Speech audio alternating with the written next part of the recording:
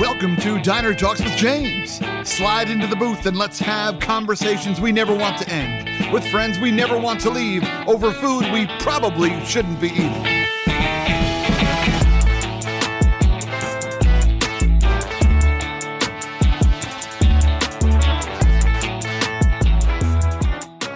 My friends, welcome to another episode of Diner Talks with James. I'm James, and I'm super pumped to be hanging out with you all today in the diner. Y'all, I'm thinking about starting a merch line. Would you be interested in merch? Is that something you're intrigued by? Like mugs and other diner paraphernalia, maybe a nice fork. Anyway, you think about it, right? You want to, what do you need? You want a sweatshirt? Let's talk about it, y'all. Shoot me a message. Let me know if you're interested, if you'd be intrigued by having a little bit of diner love in your life. But I'm thinking about starting something because I think it'd be fun, just to spread some love about the cool conversations that we've been able to be a part of here in the diner. All right, y'all, let's get to this week's episode. Coming up to the diners, my man, Joshua Rivedal. He is the creator and founder of Changing Minds, a mental health-based curriculum, and the I'm Possible project. Josh has been a friend for a few years, but he's one of those dudes that we only catch up so infrequently, but it doesn't matter because it's immediately connection. And I'm just excited for you all to get to hang out with him. In the 10 years that he has spoken about suicide prevention and mental health, 400 organizations across US, Canada, and UK, and Australia, he has truly impacted lives. He's also a stand-up comic. You might be able to tell that. We'll see. I'll be the judge of that. I'll tell you that. He's a professional actor and author of 8 books. That's cool. He lives in Philadelphia, loves to cook, and recently grew a pretty mediocre-looking mustache. I agree. And I'm excited to bring my man out right now. Shout out to my boy, Joshua Rivedal. Yes, James, me and the mustache say hello. It's getting smaller and smaller. It's going from here to here. So we're like, you caught me on a decent day. Okay, good, man. Also, I just want to say, like, I'm down for your merch. Like, I'm hoping for a James Robillata air fryer, actually. Yep. And measuring cup set. That's what I'm here for. That's my vote. We're gonna do it. I mean, we go. These places will put your logo on anything. So this diner, the diner talks. Come on, man. Sponsored by. Then you could have mozzarella sticks while we're in the diner. It's perfect. Oh, baby, yes. Here for it. Josh, how you been, brother? You doing well? Bro, yeah, mostly. I mean, to give you an honest answer, there's ups, there's downs, but like mostly life is really good. Like there's lots of beauty and I'm freaking grateful, dude. Yeah, I love that, brother. We're going to get into some of those ups and some of those downs. But, this show's called Diner Talks with James. So we got to kick it off the way we do. And I need to know, man, do you have a favorite late night guilty pleasure? And, maybe someone who eats a little healthier nowadays. And you're like, well, back in the day I did this, but, now I'm just eating like low fat popcorn. I don't know, whatever you're doing. What's your favorite late night move? Just popcorn kernels. That's it. I'm macrobiotic now. A lot of chewing.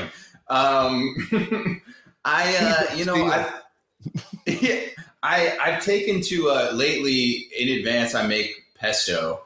And so I'll like dip like pretzels or like veggies in the pesto because it's a little, there's a lot of fat in that and like cheese and like nuts and basil. But like I'm trying to eat healthier these days. But it used to be like chips, man. I love me some chips, and I got to stay away because them things are addictive. I'm a chip connoisseur. Yeah. Did you have a favorite flavor of chip or brand of chip? We're not brand loyal here in the diner, so feel free to share. Oh man, kettle chips. There's a great chip you can only find in Cincinnati, in the Cincinnati region. I forget what it's called, but it's this like sort of sweet, spicy barbecue chip, and it's crunchy. And they make a really baller pork rind too. and I had it delivered to my house one time. I was like, I'm going to order these. And I thought I was getting bags of chips, and it was a big bag, like a garbage bag full of these chips in a box. And it took me a little while to finish that. I was like, I'm going to take this box next to my bed. I'm going to dip in. But you still love them. Yeah, it's so good. Yeah. Yeah. I had to give the pork rinds away because I was starting to develop high blood pressure. I'm serious. And so that was sort of the impetus for me to start eating a little healthier. Actually, it was a couple years ago. Yeah. I love the what's the level up for the pork rind? Like the chicharron, right? It's it's almost got the little fat nuggets on it as well. Those are delicious. Hell yeah. And sometimes they have it's chicharrón con pelo, which is just a little, they still got a little bit of the hair on it, but it's still fried and delicious. Is that true? The chicharrón? Yes. I was like, is it pelo hair? It is. Yeah. You live with that fuzz. Yeah. That crunchy fuzz. That's the name of my band, Crunchy Fuzz. I've heard. Yeah, I've found you on Spotify. A lot of polka. Chips. Chips is always a classic move, but we got to come back to this pesto move, brother. First off, most people don't have pesto laying around like that, so that's amazing that you're investing in pine nuts the way you are. But it is. I don't know if I've ever used pesto as a condiment, but now I'm wondering why I've never used pesto as a condiment. No, I love delicious. It on pasta. Yeah, it's outrageous. Yeah, you could take naan or pita or something, heat it up a little bit, dip, some carrots, whatever. It's all good. And I don't use pine nuts because they're crazy expensive. So I use cashews and pecans. Just a little pro tip for the diner folks out there. Wow, look at this. Save some cash. We have already leveled up out here. The Italian in me is crying that you don't use pine nuts, but that's fine. I suppose you can put a whole bunch of other things in there. Yeah, you can. You can make it whatever you want. It's your pesto, James. That's fair. Yeah, and that's the title of my book. It's your pesto, James. It's a working title of progress. You live currently in Philly, great town. And is that where you were born and raised? You raised it in Eastern Pennsylvania? Close by Trenton, which is 45 minutes a little northeast. So Hood Light, so Diet Hood is where I grew up in Trenton. Yeah. And I lived. Trenton's seen some stuff. It's seen some stuff, and it's not going to talk about it. Yeah. We don't talk about it. But I grew up there till I was 12. We were in poverty. We were an inch away from government cheese. No shame, whatever. And it was 5 of us in a 1-bed apartment, and we did our best. But that was Trenton, and we got out. Got out. Yeah. Where'd you fall in the lineup of everybody in there? Where were you age-wise? Oh, the middle. So I was sister and I are Irish twins. She's a year older. And then my brother is almost 5 years younger. So I'm definitely the middle kid. Mm-hmm. Yeah. They forgot about my birthday a couple of years. And and then what's funny is I told my mom about this, not to call her out, but just to say, hey, remember when this happened? She's like, I don't remember. I was like, my birthday again? Or the 2 times you guys forgot about it? I was middle child. That is cool. Classic middle child. And if my wife was in the room right now, she would be snapping her fingers because she loves to talk about being the middle child and the trauma therein. There is some. I mean, there certainly could be. I feel like sometimes that falls under astrology and what do you call it, Myers-Briggs, or it's you listen to the things that you want to hear. It's yeah, of course I like walks on the beach. Of course I'm an introvert. Of course I'm a middle child. Yeah. So it's for me, it's balancing awareness versus what's the real story versus what you're, saying, because there are some funky little traumatic things that happen, but there's also wonderful stuff too that can be used as assets later in life. I'm a nurturer, that's a good thing. Yeah, I agree. Sounds like the glass is half full over there, brother. I like that. This glass is going well. Mm-hmm. It's coffee, baby. Yeah. I can't read metaphors, by the way. Yeah, that's fine. Yeah, that's fine. Yeah, you take your time.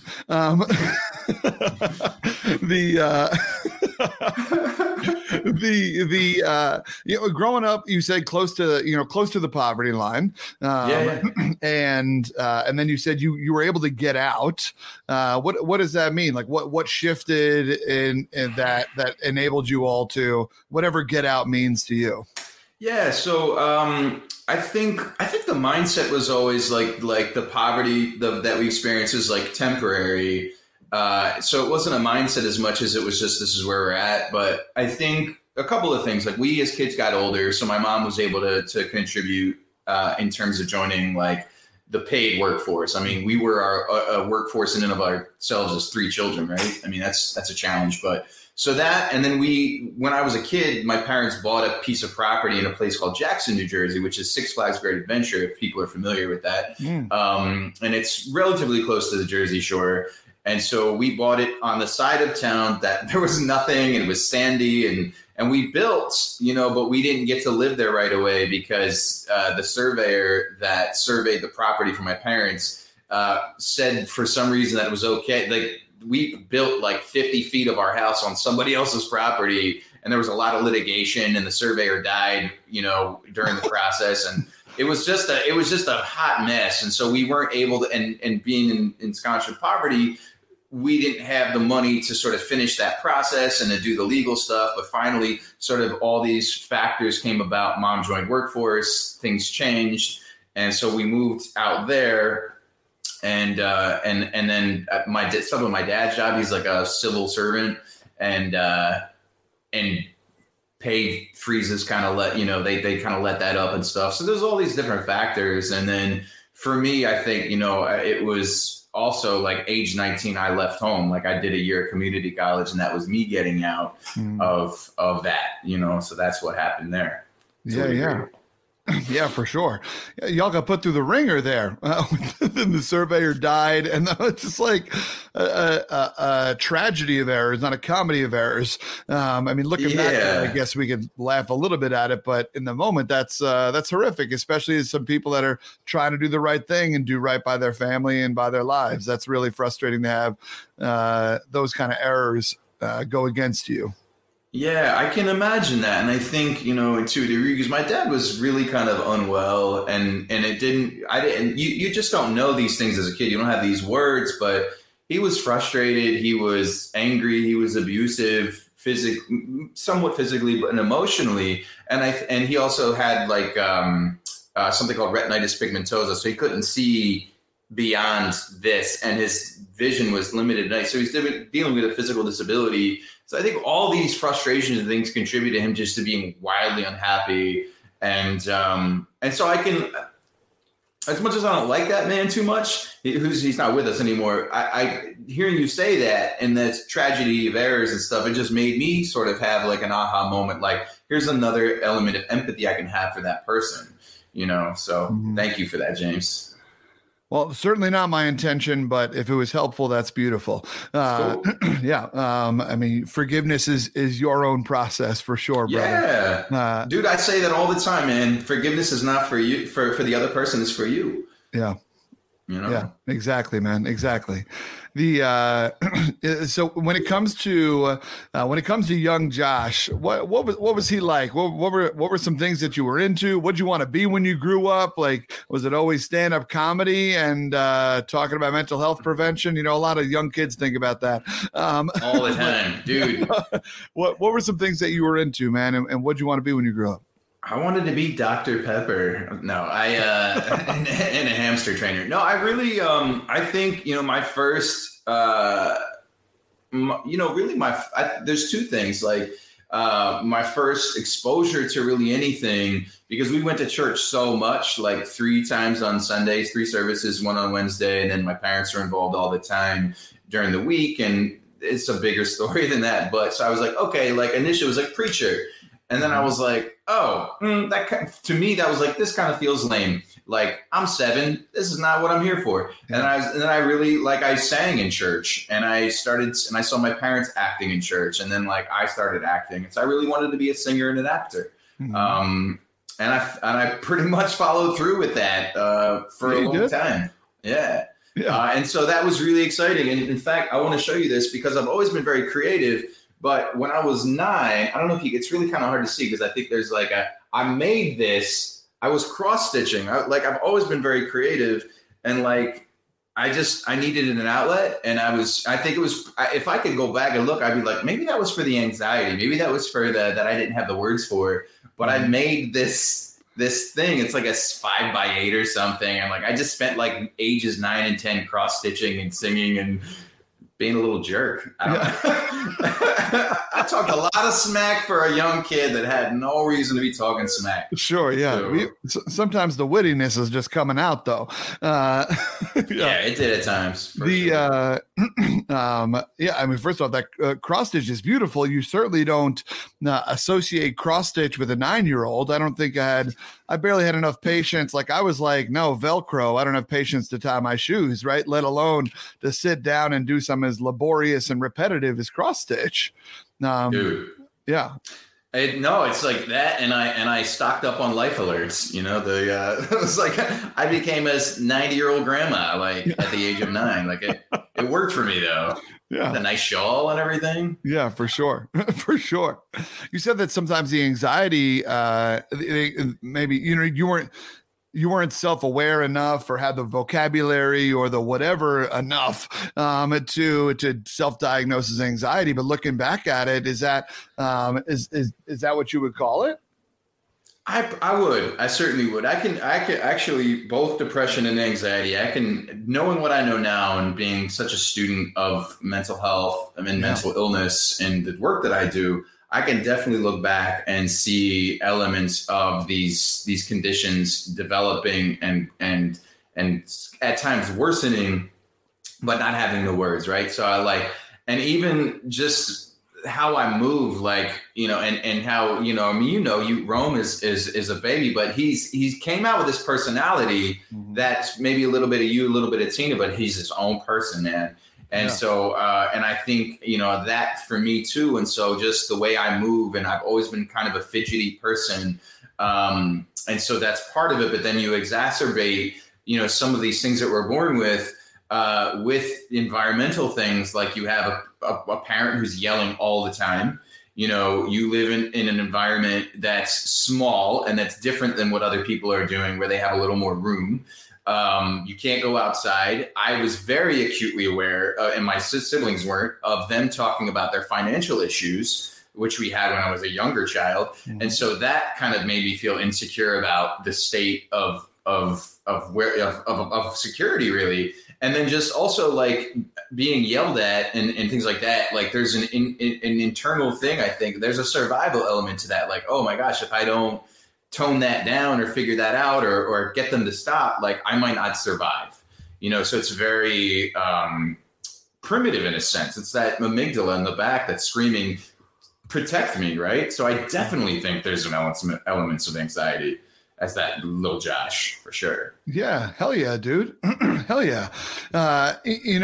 It's powerful to hear you talk about it and recollect at it. And, it's also, it's always interesting talking about childhood. I'll call it trauma. I'm not sure if that's how you identify it, but I'll call it that, and feel free to change that word to what's more appropriate. It's very interesting to think about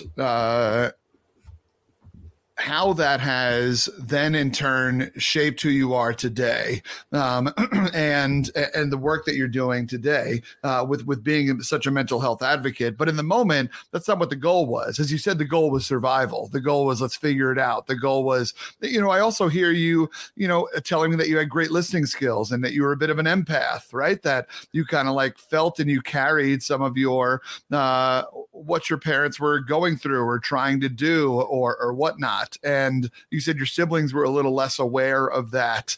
And to be so blissfully ignorant in that, what sounds like would have been lovely.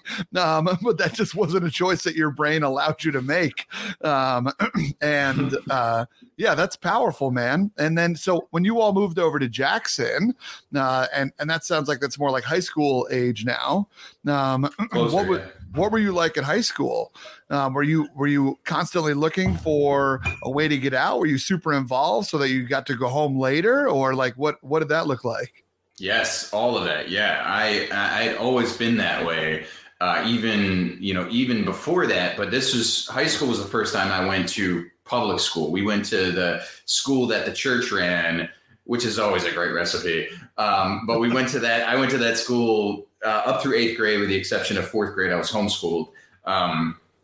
But high school, so yeah, I was finding myself, like I had just kind of gotten out of this very sheltered environment. And then I realized there's this whole other world of other people and ideas and things. And I clung to what I knew only because it was only what I knew, even if I didn't agree with it. And so I remember being on the football team as like 15 and like trying to proselytize some of these kids, like, what?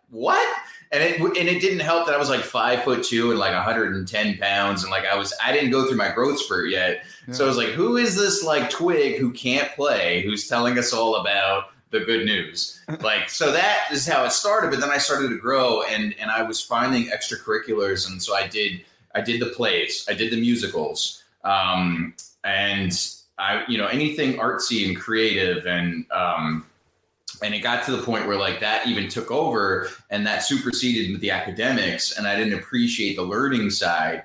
It was just like, this is my outlet. And I look back at it and I'm like, that was my gang, like that was my tribe. Because what do gang members and organized crime, what are they? They're looking for camaraderie. They're looking for safety and security, et cetera. Right. So, and I've spoken at juvenile detention centers and with children in the justice system. And I see myself there.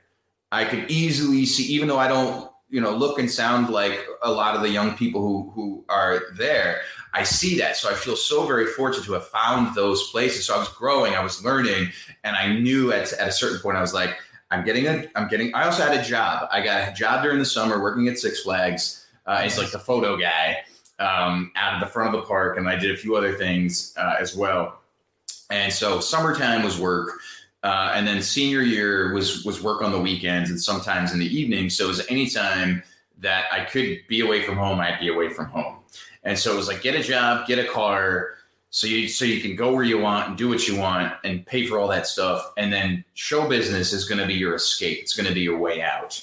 And so initially, now I do show business work, kind of combining with mental health work or for some societal reason or to do it for work. But initially it was like escapism. It was like, this is the thing that's going to take me away from this place. Yeah. And it's grown, it's changed, but yeah. So. Yeah. In musical theater, there's always that, they call it the want song, where there's that moment that the protagonist often is kind of like, this is what I need, right? Like, I'm not going to give away my shot from Hamilton, or I want to be a part of this world, and Little Mermaid. Like, we know the big want songs in a lot of Disney movies and plays and stuff like that, and I do a lot of improv comedy, and in musical improv, they talk about how you need to find your want. And the want isn't just like, well, I want to do theater, or I want a new bike, or I want a this. It's that deeper, right? It's like, well, why do you want to do theater? Why do you want the bike? What does the bike represent? What does the theater represent? What does the work represent? And so to hear you blatantly name that, escapism was the want, was the drive, is powerful. In your world, as you were close with your siblings now, correct? Now, yeah. Mm-hmm. Yes, now. In recalling your childhood, and maybe this is something that y'all don't touch with the 10-foot pole, I'm not sure, but in recalling your childhood, kind of going back to that point where it's like, I noticed this and my siblings were ignorant to it. As you all talk about your experiences growing up, how has that been in processing? Does it turns out everybody kind of saw it, or were you just the only one who was observant, or did you take the brunt of a lot of it? It's really interesting. So we didn't name the word abuse until Thanksgiving of, I want to say 2019. Okay. 18 or 19. the last few years have been a blur, obviously, for a few people.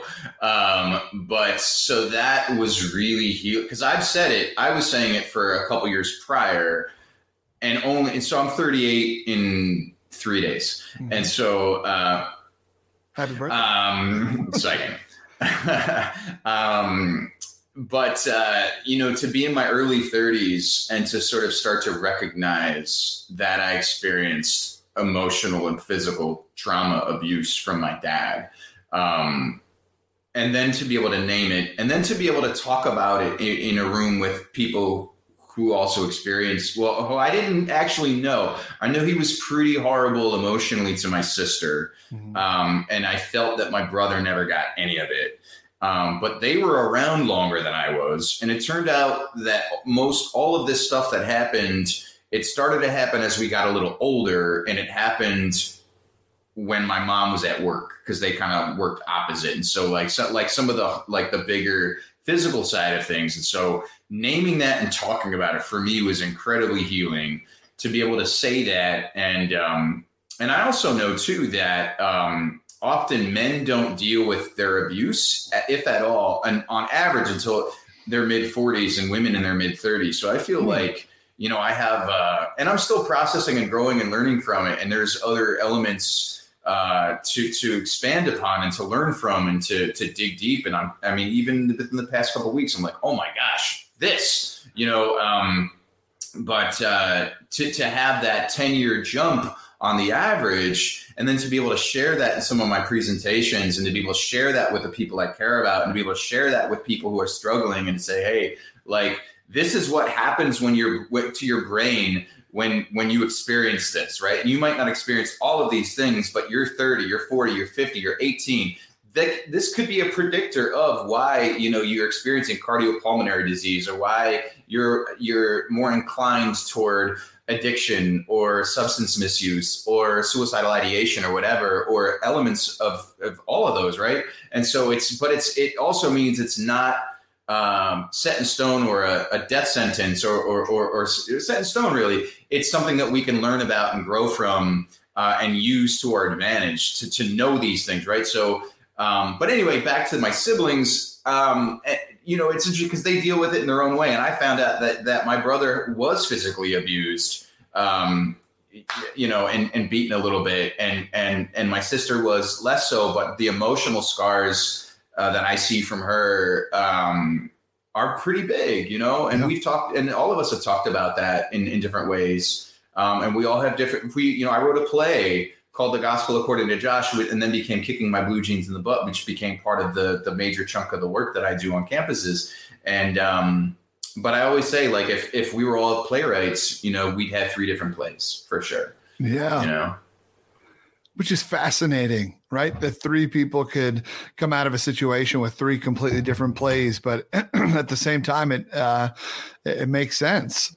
It is. I appreciate you sharing what you have with us, brother. I know it's not stuff that just rolls off the tongue, and it is. It's really, it's important to hear. It's powerful to hear. And I think it's also cool because, as speakers, you and we're not necessarily trying to, I would love to shield people from stuff and protect people from things, but that's an unrealistic goal, right? But I think what you just articulated was powerful, where it's like, because of the work you do, you're on the head of the curve. Right. And that's why one of the main reasons I think we do the work we do is that we want people to be able to catch it earlier.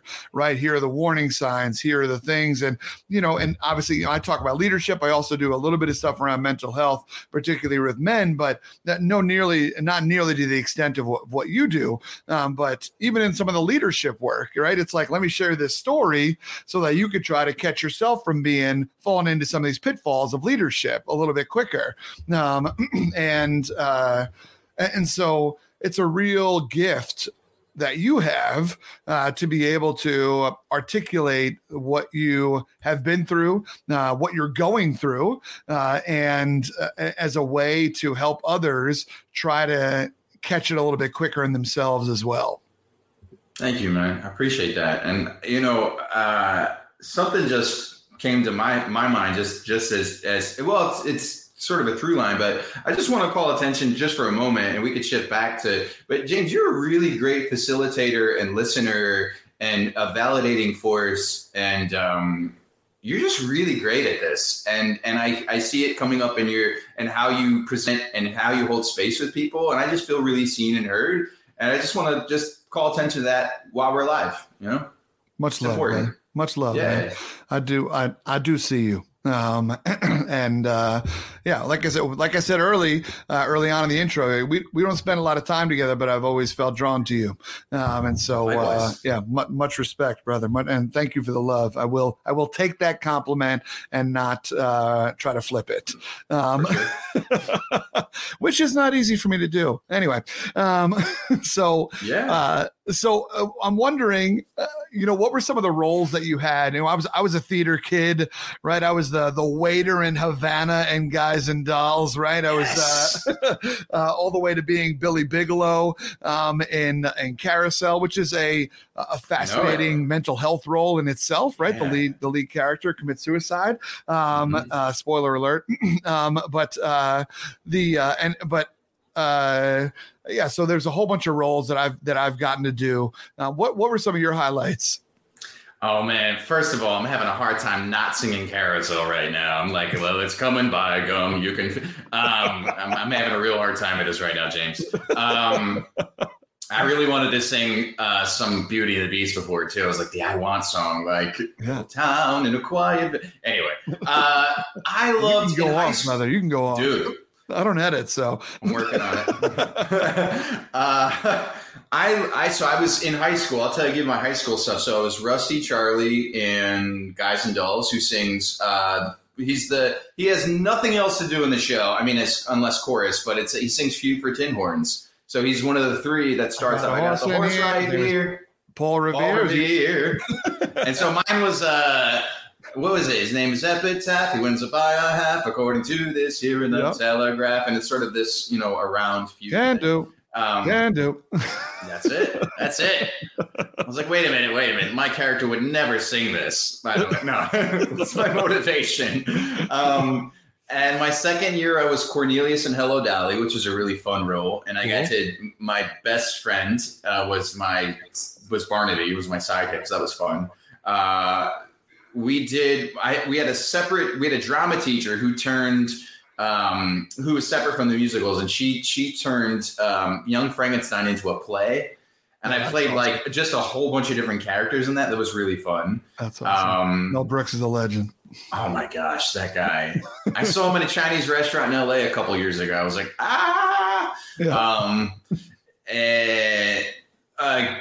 Danny Zuko in Grease.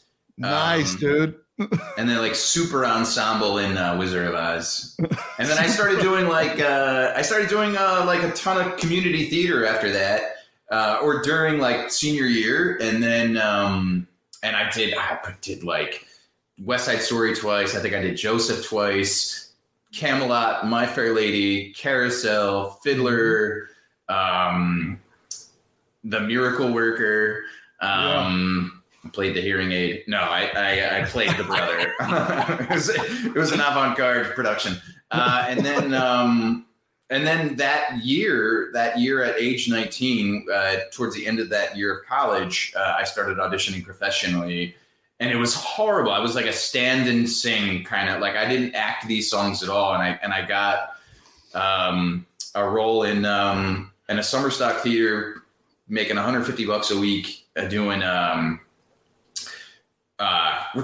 Footloose, the bumbling Willard, and then also Sound of Music. I was Rolf. You crushed it, brother. The local newspapers said my portrayal of Rolf was a handsome and sympathetic Nazi, which is like, this might be a poor choice of words. Yeah. I was like, but thanks. And something else. And that was kind of how things started. But yeah, man, I still love theater. It's one of my first, it's probably my first love. So it's a rush, man. It is such a rush. That's why I started doing improv. You know, I didn't necessarily have the time to be a part of a full theater production, or didn't make the time to. Let me name it correctly. And so, but improv gave me a little bit of taste of just being on stage and creating with people together. And it's a different fun muscle to work also than theater, but still, yeah, that's incredible, man. That's awesome. So fun. Hell yeah. So you go to community college for 1 year. Shake hands with the dean, keep it pushing. And then what's the move after community college? I moved to north-ish Jersey, near Rutgers, actually. So 45 minutes from New York City. Moved in with a friend who was going to Rutgers, and I started auditioning.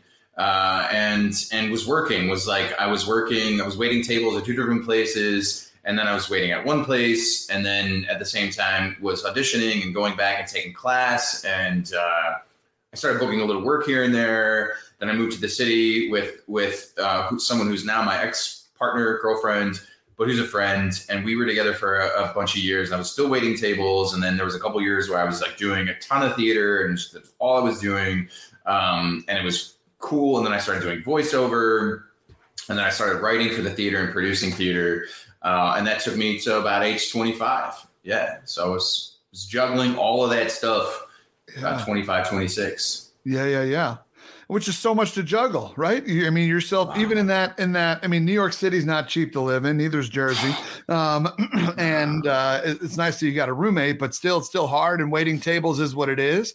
You're no stranger at that point in your life to living with less, right? But it doesn't mean that that's the way you want to be, right? Not necessarily, no. And the auditioning process is cutthroat, right? You have to get used to the word no a lot, and that's hard. Yeah, that's such a tough time. How did you combat that?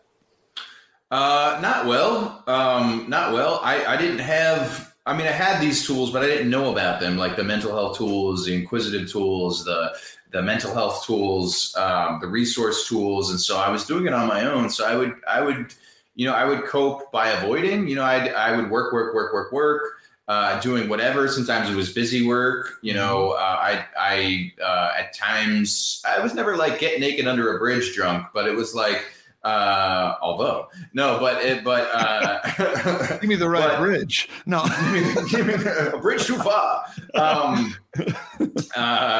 But there were times when I was definitely misusing alcohol for sure, just to avoid and things like that. So I would say not super well. Like I wasn't dealing with, I kind of learned how to deal with rejection a bit.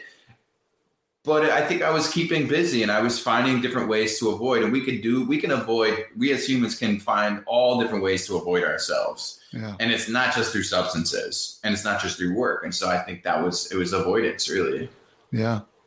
Yeah, that's that makes a lot of sense, right? You you drink or get high or whatever, so that you could be somewhere else or someone else for just a little bit, for sure. Whether it's under a bridge naked or not. The time is now. Different diner. So you go from that period of life to what you're doing now is incredible, right? You're traveling around the country. You're working with, I know you definitely work with high school, college students. I'm not sure if you do stuff with adults too. I would assume you do. But you do a lot of stuff around suicide prevention, mental health awareness, giving people those tools that you were talking about that you had but didn't know you had back then. How do we connect those dots for me, brother? How do we get from trying to make it as a New York City actor to traveling around the country and doing what you do, still crushing it on stages, just with your own script? Yeah. Great question. So around age 25, like I was sort of ready. I was feeling like I was kind of ready to like transition into writing, to transition into something else. Like I was doing a lot of like theater entrepreneurial stuff. I was like getting callbacks for like Jersey Boys and like and like South Pacific and stuff like that, and that was cool. But I was like, it's still not completing the circle for me. And at the same time, around this age, my parents broke up. Good move for both of them. My dad didn't really see it that way. And I really kind of extricated myself from them in that situation, but I would keep tabs on them. They were 3 hours away from me where I was living in New York, and I didn't see them very often. But I kept tabs, and my dad really took a downward spiral pretty quickly. And so March 31, 2009, the day they were supposed to finalize their divorce in court, my dad died by suicide. And so that was traumatic in a lot of ways. But one, his dad died by suicide in the 1960s. And to the day that my dad died, he didn't know that I knew. My mom told me in secret around age 12 because she was trying to, I think, explain why he was the way he was. And her, I think, thought was like, we're religious, stay together for the kids, right? So all that. But so the transition was, after losing my dad, I kind of went on this period of like self-discovery. I took a road trip by myself. I had wanted to get into a playwriting class by the specific teacher that I really, he's not teaching anymore, but he's an amazing like children's TV writer now. But he brilliant writer, but his one-man show class was open. And so I was like, all right, well, I'll take that. And I was already kind of intrigued into it anyway, because I had an acting teacher, intrigued about it because I had an acting teacher who had mentioned that she took this class as well. And so I took his class, and then I took 2 other classes, and I started developing this one-man show in this class. And it ended up having, and I workshopped it, and then I did it in New York City, as a workshop, and then another workshop. And then I put it up in a theater festival in New York City in the middle of 2010, in August of 2010, got some performances out of it and got really good reviews, and got then invited to do it like a year and a half later. And I knew it, and the invitation came almost immediately, but it was like, you can do your show at this theater outside Philly that I'd worked at numerous times. And it's a nice theater. And so that was going well. So it's either a 45-minute piece, a 60-minute piece, or a 75-minute piece, depending on the version that I'm doing. But it's mostly a comedy. There's elements of stand-up in it. There's scene work in it, even though it's a one-man show. It's me from 5 to 25. And the major antagonist is really my dad. And I never in the beginning didn't intend for that to be that way. But the end of the piece is me dealing with his suicide. And at the end, like in New York City, when I was doing it at that theater festival, people were connecting with me afterwards, like my cousin, my grandma, whoever, died by suicide. And we never talked about it. Thanks for doing that. And they would chat with me. And I didn't get it. I didn't get how healing that could be for them. I didn't get any of it. And I tried to hold space, but I wasn't there. And I was like, I'm just trying to do theater. But I was still cool to them. And so fast forward a little bit, and we can unwrap some of this too, but I'm trying to give you the abbreviated version to this, to what your question was. Man. But thank you. But so after doing this show, I enrolled in college, and I was making these changes. My girlfriend breaks up with me, who I'd been with for almost 6 years. My mom more or less sues me and my brother and sister for the inheritance that my dad left us after he passed away.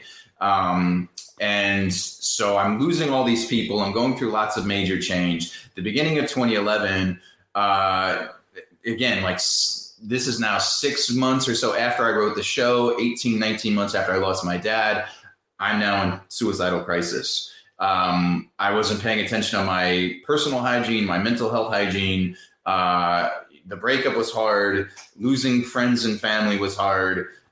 Losing my dad was hard because there was an array of emotions, like of grief, of relief, and then being like feeling guilty that I felt relief because this perpetrator was now gone, and so there was all these things that I didn't know I was allowed to feel.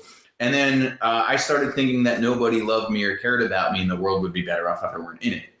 And of course, that's not the case, right? Like my brain was sick, it was sick. All these things were treatable and manageable. And I wouldn't wish this period of life on my worst enemy. I really wouldn't. And so for 6 weeks, I started thinking like, and it progressed, it kept progressing, and I was dwindling and I was wasting away in my room. And I'd come out sometimes, I'd work a little bit. I lost some of the work that I was, I wasn't showing up in certain places that I needed to show up in. And I finally had this epiphany. I nearly attempted suicide, and I had this epiphany, and I was like, wait a minute. I don't think you want to die, Josh. I just don't think you want to be in the emotional pain that you're feeling. And there was a little bit more to that. And I actually found out later that that's a common thread for people who want to die or who express suicidal ideation, thinking and or attempts, is that people don't want to die. They just don't want to feel the pain that they're feeling. And so that didn't make life any easier in that moment. But it was like, okay, so the world expanded just a little bit to maybe I can get help. And so I reached out to my mom, who became my mom again. And so that put us back on the track toward friendship. And then, I was getting help through neuroscience and self-education and reaching out to people and counseling therapy through my university and intentional acts of service and spirituality, all these different things, right? And so my recovery process was about 9 months to feel like a leveled up version of me. But in the meantime, I had this idea. I was like, I need to be in the service of other people to feel whole again. And so I had this another epiphany one day, and I was like, man, what if I took this one-man show that I had and pair it and get trained and learn about suicide prevention and mental health, because I really wanted to help with that, because I started to find out that other people were struggling, because I thought I was the only one. And then it turns out there's so many people struggling in different ways who kind of go to that similar or same end result that I had been pondering, which is death. At my own hands, and so I really wanted to help other people. I was like, man, if I'm me, who looks like me, who presents decently well as a white guy in the United States, access. If I think there's no help, probably other people feel the same way. And it turns out that's the case. And so I was like, let me pair all this stuff together. And so I started pitching it around. I didn't know what I was talking about. I finally figured out how to talk about it, how to, to put it together. And then I got at the college I was attending, and I was pitching it to Oregon. I was pitching it to University of Florida. I mean, all these places. And they were like, yeah, what?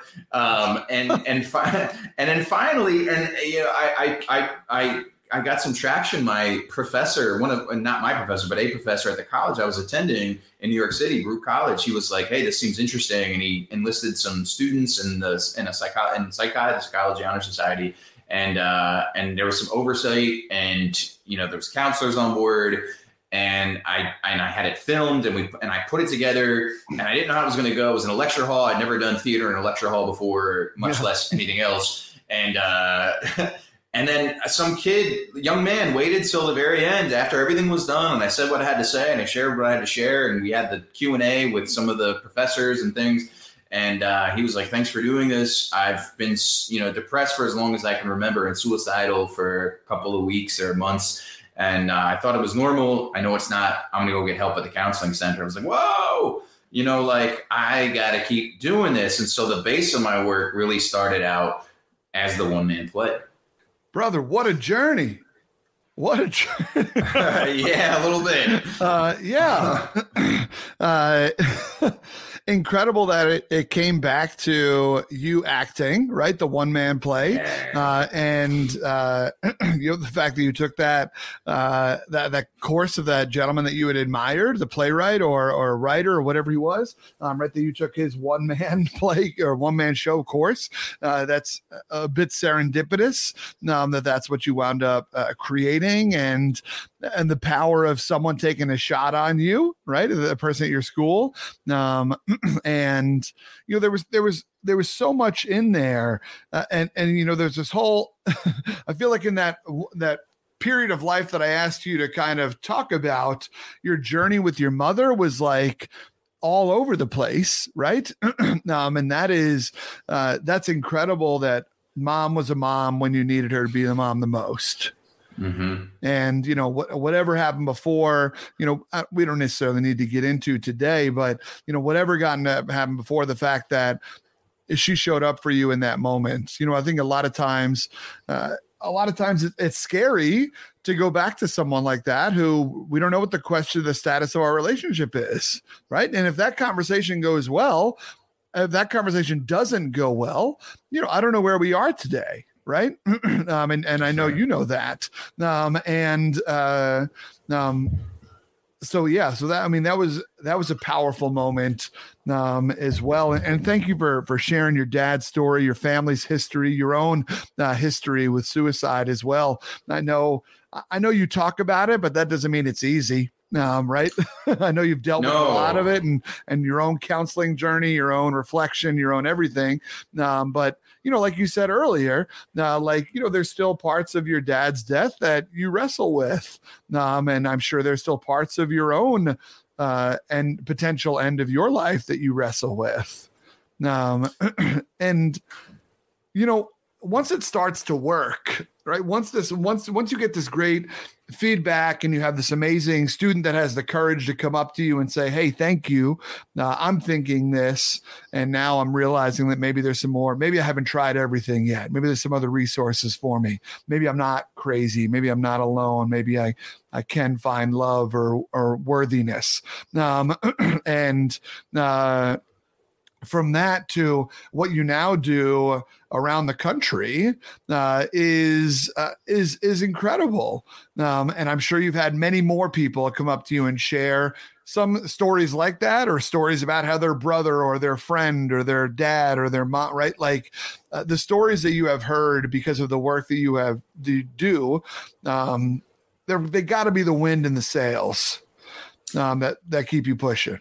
Definitely. I mean, I think stories are why I do what I do. It started with my story, but it's all these other stories. And this is a big reason why I started the I'm Possible Project. I was like, let me share other people's stories on top of my own. Let me make storytelling a priority, because when we tell stories, it's no longer they and them, it's we and us. Mm-hmm. Right. And there's elements of science that I could talk about, that what stories do to our brain, and what it leads our feet to do, and walking and making moves and taking action. Right.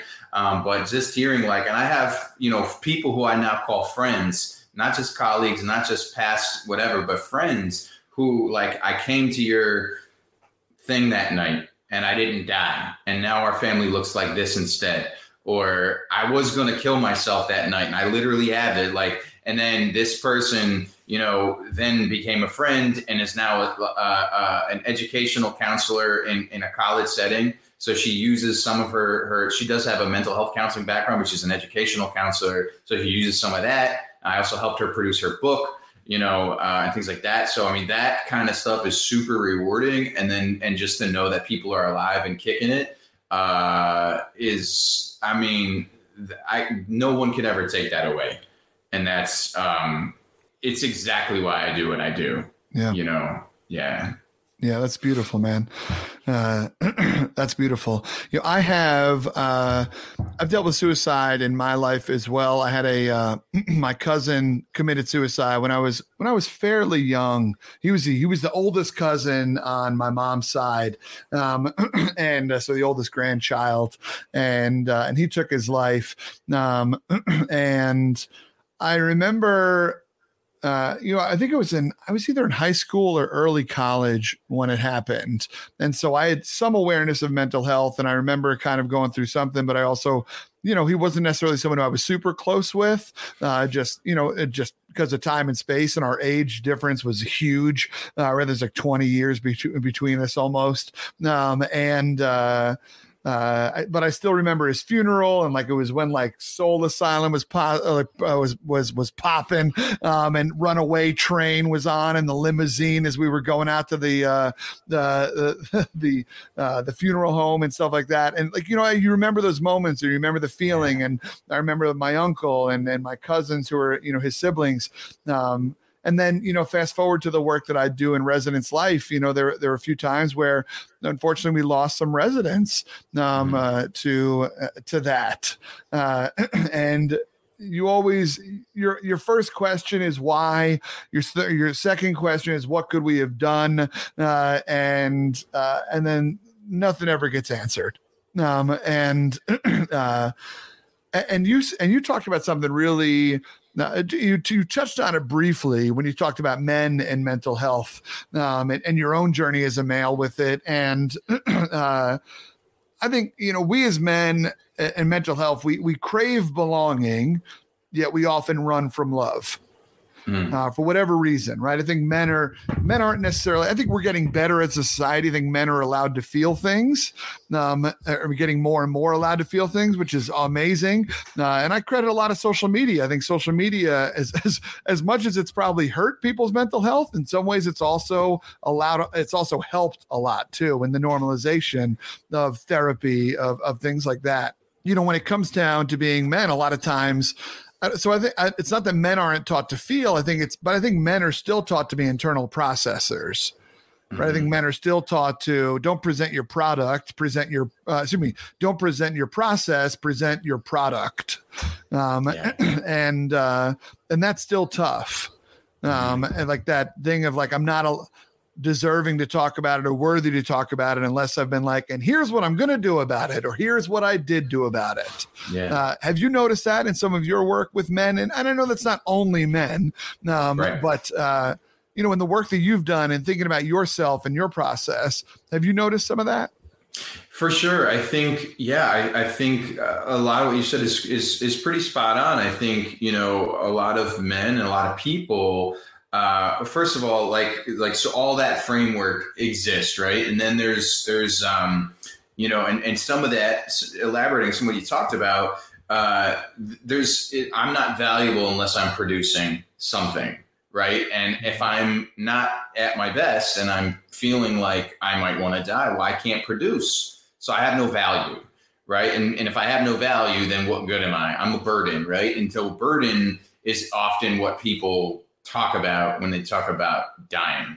And I think, for me as a man, like I get that too. I get it now. I get that, and that's part of the man. That's part of some recent processing. That's part of a difficult experience that I've had recently. And that's part of like this ongoing process. Like my value is not in what I produce. My value is in the quality of relationships that I have, and the people who I help, and the good things that I bring to the table, and things like that, and how I'm showing up in the world. It's not always about how I produce, right? So we need to start to check in on on how we value ourselves and how we display our value, right? Because so there's that, and I think also with men and people in general, there's this idea, like this need of reciprocity, right? So and it's innate, right? Like in saber-tooth tiger times, if you weren't cooking the meal, then you better have caught it. And if you didn't catch it, you better tell the story about it. And if you can't do none of that, you better get out, And so there's this because we're a cohabitive tribal sort of a species, as it were. And so that's stayed in our brains and our bodies for this entirety, as long as we've been Homo sapiens, I suppose. But when people don't experience, when they like, I'm in trouble, I'm in crisis, I'm feeling less than my best, I can't talk about it, because then that person might expect something else from me. They might want something from me. They might use it against me, right? There's all these different things. And so for me, it's like, we got to we've got to work on finding the people in our world, and not just one person, but at least two people who we can like lean on to a degree, not in a professional sense, but some, people we can get perspective from. As men, as people, we need multiple, who we can dive deep in, who we can have conversations, right? And then also know that by asking for help, we're actually offering that other person to have a sense of value, right? Because and meaning and purpose. Because how do you feel when you help somebody else? You feel a sense of value, a sense of meaning, a sense of purpose. Don't be hogging those good feelings.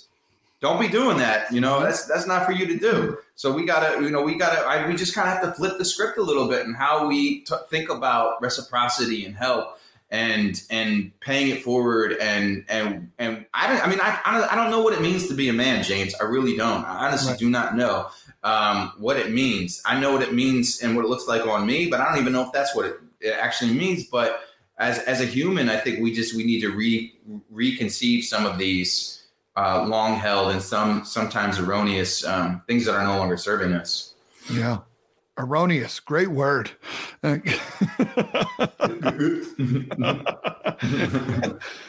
That was a drinking game for today. Every time we say erroneous. Chug your water. That's the name of my other band. That's a great band name, actually. That's a great Ellipses. Yeah, man. What you just said is so astute. And it's so easy. It's easier said than done, obviously changing the perceptions of what does it mean to be men, right? Like I'm doing a mental health session for some construction workers in May or June. And there's part of me that's like super scared about it, right? Because I just, this is as adults, we're also getting deeper and deeper into our own patterns and our own thoughts. And adults are also closer to having parents that were raised in more traditional mindsets and et cetera, right? And so, but it is something that is so powerful to talk about. And, obviously, the suicide rate in men is much higher than that in women.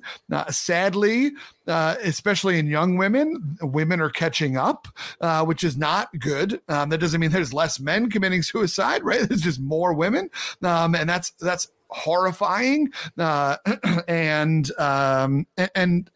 still, there are still more men that are taking their lives than women. And as we think about the prevention work, we can think about some of the individual stuff that we can do where it's like, hey, get your buddy to a counselor or just get your buddy talking or let them know that they're worthy, set up plans with them and have conversations and just, kind of be that, I like to say that commitment is patience plus persistence. And we need to be, commitment is that with our friends as well that are going through, like we need to let people have their own process. But we don't just need to be like, I checked in on you once, I'm fine. Right. Like there has to be a persistent, coming back to people. And so, so when you think about some of the work that folks can be doing for people around them in mental health, what are some of the little things that you could say that someone can do to help somebody if they're just like, hey, I noticed that so-and-so's patterns have changed, or they're just kind of feeling down, or the way they're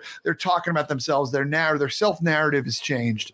What are some tips that you have for people to start some of those conversations, damn well knowing that most likely that person will either try to avoid, get defensive, or ignore, that first attempt, especially. For sure.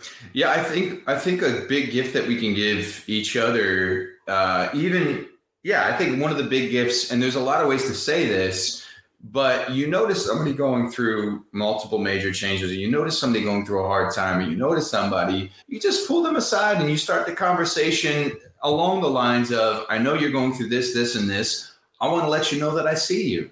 It must be incredibly difficult, validate what they're going through, because people who go through that really deep level suicidal crisis, one of the things that they experience, and me included, is that you don't feel seen or heard or understood in a very long time. And so you're just kind of planting a seed there. It might take you down that path, but it's a very non-confrontational, very easy way. And then you could even take it a step further and maybe ask permission and just say like, hey, can I share with you something that I see of you? And they don't have to believe you. It doesn't have to be that way, because sometimes when we're in a dark place, we don't see the good things about us, the healthy things, but it's like you're still suiting up and showing up. You're a good friend to me. Like you're still taking care of your kid, even though you're going through this, this, and this, right? So validating and then letting know that you see them, and coming from that strengths-based place of like, whoa, like there's still good things happening in your world. And you're not doing that to necessarily so that they can see that perspective in that moment, or that they totally agree with your perspective, but it's to say like, hey, other people have other perspectives. I think that's a big one. I think being willing to ask the big question, are you thinking of suicide? Could be, depending on the acuity, the severity of the crisis or the difficulty that you're seeing. And then I think also like in terms of like just letting someone know that you care about them, letting them know that how important they are to you is really, really important. Not from a shaming place, but just like I just really, really deeply respect you and care about you. Things like that can go a really, really long way. And then I think on a little bit more of a macro level, we also need to start looking at this as a societal issue rather than an individual issue, because it's both, and we really often shift the burden of this on the person. But yet, suicide is a multi-pronged thing, and so we need to start looking at food insecurity. We need to start looking at cultural and systemic bullying. We need to start looking at food deserts. We need to start looking at sexual violence. We need to start looking at wars. We need to start looking at all these other things that cause, because suicide is about hopelessness. It's not about bad, crazy, weird, sinful, anything like that, right? So if it's about all these things, then it's also about the box we live in. And so it's about making that box more tolerable, if not amazing, for as many people as possible. So we need to look at it both from a systemic issue and also as an individual thing that we can just like show up for people. Yeah. First off, I know you weren't trying to do this, but like it was a really beautiful call out. Is that and the way you put it was that it's not just an individual thing, right? It's also we got to look at the systems that are around us and how those are feeding to it. As you put, it's about these systems, how they've created situations where people feel hopeless and forgotten. And yeah, that's incredibly powerful. I guess I never thought about it in that way. I mean, I know that all those things attribute to it, but to the way that you put it is that it's not necessarily an individual issue. It's so much bigger than that. And you're right. We often do see suicide as just that person blank, right? They were going through this and whatever. And that is inappropriate. And often misnamed. I mean, don't get me wrong. That's not to say that there aren't such individuals like that, but still, yes. What are the contributing factors? What are the things that built up that person to a level of hopelessness to where it's like, well, this is the only way out? That's powerful to think about. And I know something that you are famously a pretty solid cook, and you also enjoy cooking for others. You're going back to your pesto condiment pro tip, but I know that you also have attacked some of this work through food and mental health. Can you tell us a little bit more about kind of what you're trying to do there and what that piece of your work looks like? Yeah, so thank you for asking. Yeah, so I'm doing stuff around food and mental health. So I'm also like a little side hustle. We didn't even talk about this in the intro, but like I do a fair amount of ghostwriting and editing and book stuff, book producing and things along these different lines. So a couple of years ago, I worked on a nutrition guide as a ghostwriter and basically wrote it, but had to do all this research and it was on healthy, nutritious food and things like that. And so a lot of it was like, this is what this food does, and this is what it does to dopamine and serotonin, and this has neuroprotective factors, and this reduces inflammation, and this is what these things do. And so I was like, oh my gosh, and then I started noticing what food was doing to my brain when I was intentional about the kinds of foods that I consumed during a major episode of anxiety, a prolonged episode of anxiety a couple of years ago. And I was like, oh my gosh, I want to, if we could, flip the script a little on food and make it about being a nourishing coping skill, rather than this is just something we do, or it's something we have no control over. And then I realized not a lot of people know how to cook. And I've sort of studied that, and I have a little bit of a food background as well, like working in kitchens and things like that. And so the idea is when we eat healthy, nutritious, or when we eat more nutritious food, we're going to have a more nourished body and brain. And so it's not about weight, it's not about size, it's not about, and it's also in mind, keeping in mind food insecurity and things like that, and food trauma and all that, because not everyone has the same kind of access to food. So my goal and what I'm doing, and I'm doing some presentations around this already, is combining a little bit of my story with, as a presentation, a little bit of my story with the basics of mental health, with food as a coping skill, with some science, and then sharing like a couple of foods to limit in terms of like, refined white sugar, flour, things like that, unless you're cooking it yourself. Right. And then certain foods to get closer to. And so some of those foods, it depends, like if it's a community college and they have a certain food in their pantry, then I'll highlight that food. And then I'll also leave them with a recipe for each. And then I haven't been able to do a live cooking demo yet, but a pre-recorded cooking demo and the one I have at the moment is how to cook a minestrone soup, and just making it really easy and healthy and nutritious, but comforting, right? So I want people to enjoy doing these things. I want them to be able to, even if they're experiencing food insecurity, like, what can we add to a thing of ramen to make it a little more nutritious? Can we throw a couple of spinach leaves in it, maybe a sprinkle of turmeric? If we eat something that's like a can of soup, Progresso, or something that might tend to have a lot of sodium in it, right? Well, how do we counterbalance that? Okay, so cut it with some citrus, or eat a banana, as part of the meal, because it'll soak up a lot of that sodium.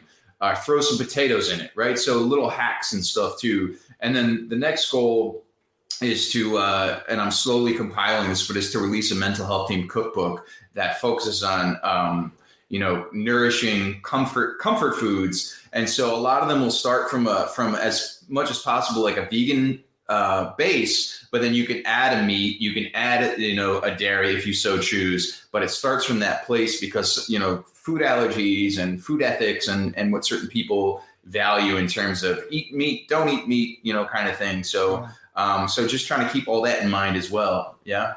Yeah. That's what I'm crazy, doing, brother.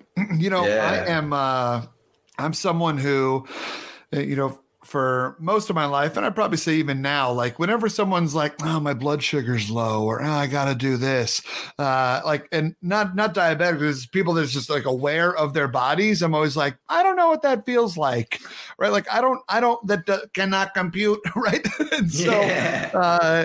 And so it's fascinating to me to hear you talk about this, where it's like, certain foods will change our moods, and not just like, I need some chocolate right now. Obviously like, oh, I had a tough day. All I want is a bowl of pasta, right? Like not necessarily that kind of, not that level of changing your mood, but more so, like you said, like, counterbalancing some of the things that are in some of the foods we already eat, and how can we make sure we're increasing this, and what are foods are impacting our serotonin and dopamine levels. Like that's stuff I've never even thought about. And so I hope you do drop that cookbook on them, brother, because that's intriguing, man. That is super intriguing. And I also appreciate you saying that, I'm a big fan of the HAES movement, right? The health at any size. And so, I love that you're like, I'm not trying to, this isn't weight loss. This is a mental health cookbook, which is, I've never seen anything like that before. And that's a super cool idea, man. Thanks for the work you're doing. Thanks, homie. Appreciate that, man. Yeah, brother. Josh, man, it's been so cool talking to you, man. I respect the hell out of you, dude. I love your angle. I love your vulnerability. And the work that you do is beautiful. As it is tragic, right? Because I know that we can't save everybody as much as we'd love to be able to, and so I just want to say thank you for coming and hanging in the diner, and thank you for sharing what you did with us today, man. Thanks, brother, man. I enjoyed every minute, man. It was always really nice to spend time with you, brother. Hell yeah. Yeah. Much love, man. Hey, Josh, let people know where can they stay in touch with you, man? How are we keeping up with Joshua Rivedel? Go with joshuarivedel.com, it's on the screen. It's probably a good place to go. I'm not super active on social media. It's just hard for me to do that. but I'm there. You could reach me if you want. Facebook, Instagram. Those are probably the big one. Twitter. I was gonna make a parlor joke, but I decided not to. Stayed away. I mean, there's lots of ways you can find me all over the web. Seriously, I Google myself often. No, I don't. But yeah, the I'm Possible project, right? It's apostrophe M possible, but it's all one word, right? Yeah, I am. So IamPossibleProject.com is sort of more of the business website. And there's not a lot of food. There's no food stuff on there yet, but it's stuff I'm talking about and doing. And when I'm ready to talk about it in that forum, I'll get there. Yeah. You're right. You're damn right, brother. Well, man, much love, brother. Thank you again for coming through the diner, dude. Thanks, homie. This is a lot of fun. Hell yeah. Y'all, that was my time with my boy, Joshua Rivedal. Just a great freaking man, a storyteller, a man pisses compassion and oozes wisdom. And it gave me a lot to think about as far as whether it's the way we're approaching suicide prevention as a society and also as an individual, and thinking about like, do I help this one person, or, what are the things behind it that we also need to be working on at the same time? Just incredible stories of forgiveness and trauma. And I just respect the hell out of that, man. And I'm so glad that you all wanted to hang out with us in the diner today. Make sure you keep up with his work. It's really incredible. I'm buy that cookbook as soon as it comes out, because I'm always working on ways to tweak my mental health strength. Yeah, much love, y'all. Thanks for coming to the diner. And until the next time we get to hang out, y'all, do me a favor and keep punching small talk in the face by asking better questions. You all take care. Y'all, it was so much fun kicking it in the diner with you, and I would say our timing was right about perfect because I just finished the last few drops of my milkshake. Listen, y'all, you would do my self-esteem a huge favor if wherever you listen to podcasts, if you could leave a rating, if you could subscribe, if you could leave a comment, a review, anything like that. That is how we get this podcast into more people's ears. And if you want to stay in touch with the podcast elsewhere, we are Diner Talks with James on Instagram. Pretty original, huh? I agree. Also, if you want to hang out with me, just individually on more places, I am James T. Robo all over the internet. Y'all, I had a blast with you. I appreciate you. Take care and stay great.